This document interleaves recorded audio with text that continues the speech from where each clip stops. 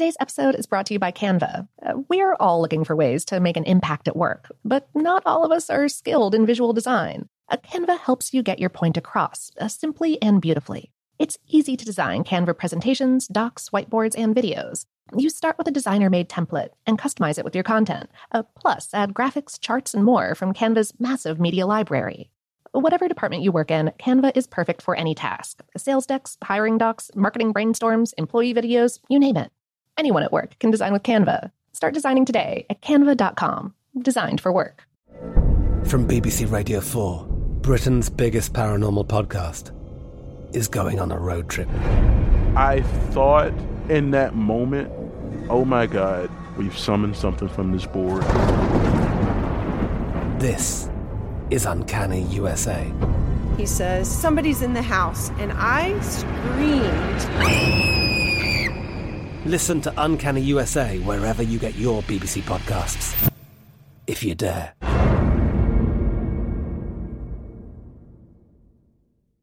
This episode is brought to you by Technically Speaking, an Intel podcast. When you think about the future, what kind of technology do you envision? Whatever the future holds, artificial intelligence will undoubtedly be at the heart of it all. Join Graham Class as he hosts Season 2 of Technically Speaking, an Intel podcast, and hears from the minds transforming healthcare, retail, entertainment, personal computing, and more with the help of AI. Tune in every other Tuesday and explore the latest technology that's changing our world today and creating a more accessible tomorrow. Listen to Technically Speaking, an Intel podcast on the iHeartRadio app, Apple Podcasts, or wherever you get your podcasts. What's up, this your boy Lil Duval, and check out my podcast, Conversations with Unc, on the Black Effect Podcast Network. Each and every Tuesday, Conversations with Unc podcast feature casual and in-depth talk about ebbs and flows of life and the pursuit of happiness. Unlike my work on stage, I tap into a more serious and sensitive side to give life advice and simply offer words of encouragement, yet remind folks to never forget to laugh. Every Tuesday, listen to Conversations with Unc, hosted by Lil Duval on the Black Effect Podcast Network, iHeartRadio app, or wherever you get your podcasts. Presented by AT&T. Connecting changes everything. There's a lot happening these days, but I have just the thing to get you up to speed on what matters without taking too much of your time. The 7 from the Washington Post is a podcast that gives you the 7 most important and interesting stories, and we always try to save room for something fun. You get it all in about 7 minutes or less. I'm Hannah Jewell. I'll get you caught up with the 7 every weekday. So follow the 7 right now. Welcome to Brain Stuff from How Stuff Works. Hey, Brain Stuff, Lauren Vogelbaum here. In pop culture parlance, it's known as the Jimmy, the odd conversational quirk of referring to yourself in the third person, named after the Seinfeld character who bragged about his basketball skills as if he was his own biggest fan. Jimmy's ready. Jimmy's got some new moves. Go, Jimmy. Check Jimmy out. Oh yeah, Jimmy played pretty good. Professional sports and politics are full of real-life Jimmies, outsized personalities with the off-putting habit of talking about themselves by name. Senator Bob Dole was mocked relentlessly on Saturday Night Live for his Bob Doleisms. LeBron James, defending his controversial move from his hometown of Cleveland to the Miami Heat, famously said, "I wanted to do what was best for LeBron James, to make him happy." And now the United States has a Jimmy-in-chief. President Donald Trump has repeatedly referred to himself as Trump or Donald Trump in debates, interviews, and tweets. For example, dismissing the allegations of collusion with Russia in the 2016 presidential elections, Trump tweeted in 2017, "Perhaps Trump just ran a great campaign," which prompted this reaction from author J.K. Rowling, "I wonder whether Trump talks to Trumpself in the third Trump person when Trump's alone." The real term for talking about yourself in the third person is Iliism, and every armchair psychologist has a theory for why certain celebrities are rabid Iliists. The easiest explanation is ego. Essentially, their ego gets so big and inflated that it takes on a life of its own. Same for narcissism. These folks love themselves so much that they need to address the object of their affection by name. But the truth is that no substantial research has been done on the question of why some A-list athletes, actors, and politicians can't keep their own name out of their mouth. Interestingly, though, there is convincing evidence that regular folks like you and me can actually boost our self-confidence through the simple trick of thinking of ourselves in the third person. Ethan Kross is a psychology professor at the University of Michigan, where he runs the Emotion and Self-Control Laboratory. Cross studies the ways in which people regulate their emotions, including the handy trick of psychological distancing, taking a step back from intense anger or pain to think about the situation as an objective outsider. Cross said, "What we've learned is that language provides people with a tool to distance themselves psychologically, including language that many people use spontaneously without even thinking about it. It turns out that all of us, not just celebrities, engage in what Cross calls third-person self-talk when we need a little emotional or psychological boost. Maybe it happens at the gym when we feel like quitting with 5 minutes left on the elliptical. Come on, Lauren, push through. Or when we're trying to work up the nerve to ask our boss for a raise. You deserve this, Lauren."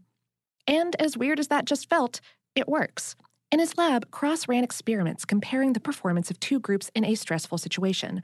One group that was prompted to psych itself up with I statements, and a second group that used you statements and their own name. When the participants were asked to give an extemporaneous speech in public, a true stress bomb, the Jimmy group came in with a healthier attitude, performed better, and was less critical of itself afterward. In a later study, Cross took fMRI brain scans of people engaged in first-person versus third-person self-talk. The scans revealed that I-centered thinking triggers the areas of the brain associated with negative self-referential processes, while Jimmy-style thinking does not. In addition, the third-person self-talk appears to bypass the cognitive or effortful parts of the brain. In other words, the positive effect is automatic. Cross recommends that everyone give it a try the next time they're stressed or emotionally wrought. He said, compared to other emotional regulation strategies, third-person self-talk might be a little bit easier for people to implement. The costs are minimal and the potential upshot is valuable. Does this mean that all the LeBrons, Jimmys, and Trumps of the world are talking about themselves in the third person because they're trying to establish psychological distance from stressful situations? Oh, maybe, says Cross, but it's not something that he or anyone else has studied. Interestingly, in the famous clip of LeBron James defending LeBron James, he also tells the interviewer, "What I didn't want to do was make an emotional decision." Maybe for James, the best way to distance himself emotionally and make an objective decision was to, as he put it, do what's best for LeBron James, not necessarily himself. One important difference between the lab experiments and examples of celebrity self-name dropping is that the participants in Cross's study never spoke out loud.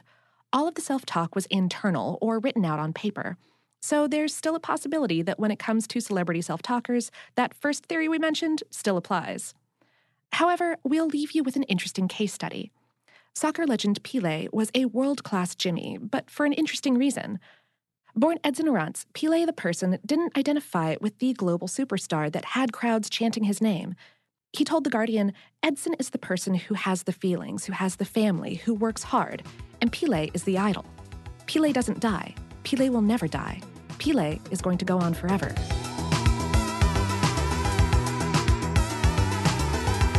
Today's episode was written by Dave Roos and produced by Tyler Klang. For more on this and lots of other topics, but none of which make me feel so weird about starting out every episode by stating my name, visit our home planet, howstuffworks.com.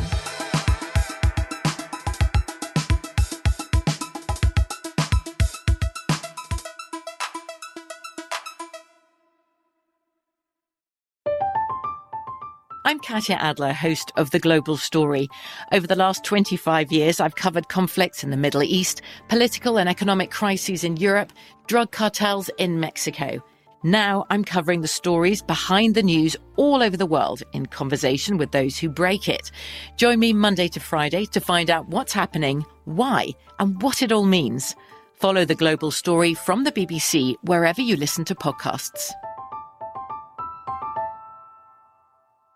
Xfinity has free premium networks for everyone this month, no matter what kind of entertainment you love. Addicted to true crime? Catch killer cases and more spine-tingling shows on A&E Crime Central. Crave adventure? Explore Asian action movies on Hayya. Searching for something extreme? Check out skating, snowboarding, and more on Fuel TV Plus, the global home of action sports. And find crowd-pleasing bops on iHeartRadio's Hit Nation playlist. There's new free shows and movies to love every week. Say free this week in your Xfinity voice remote.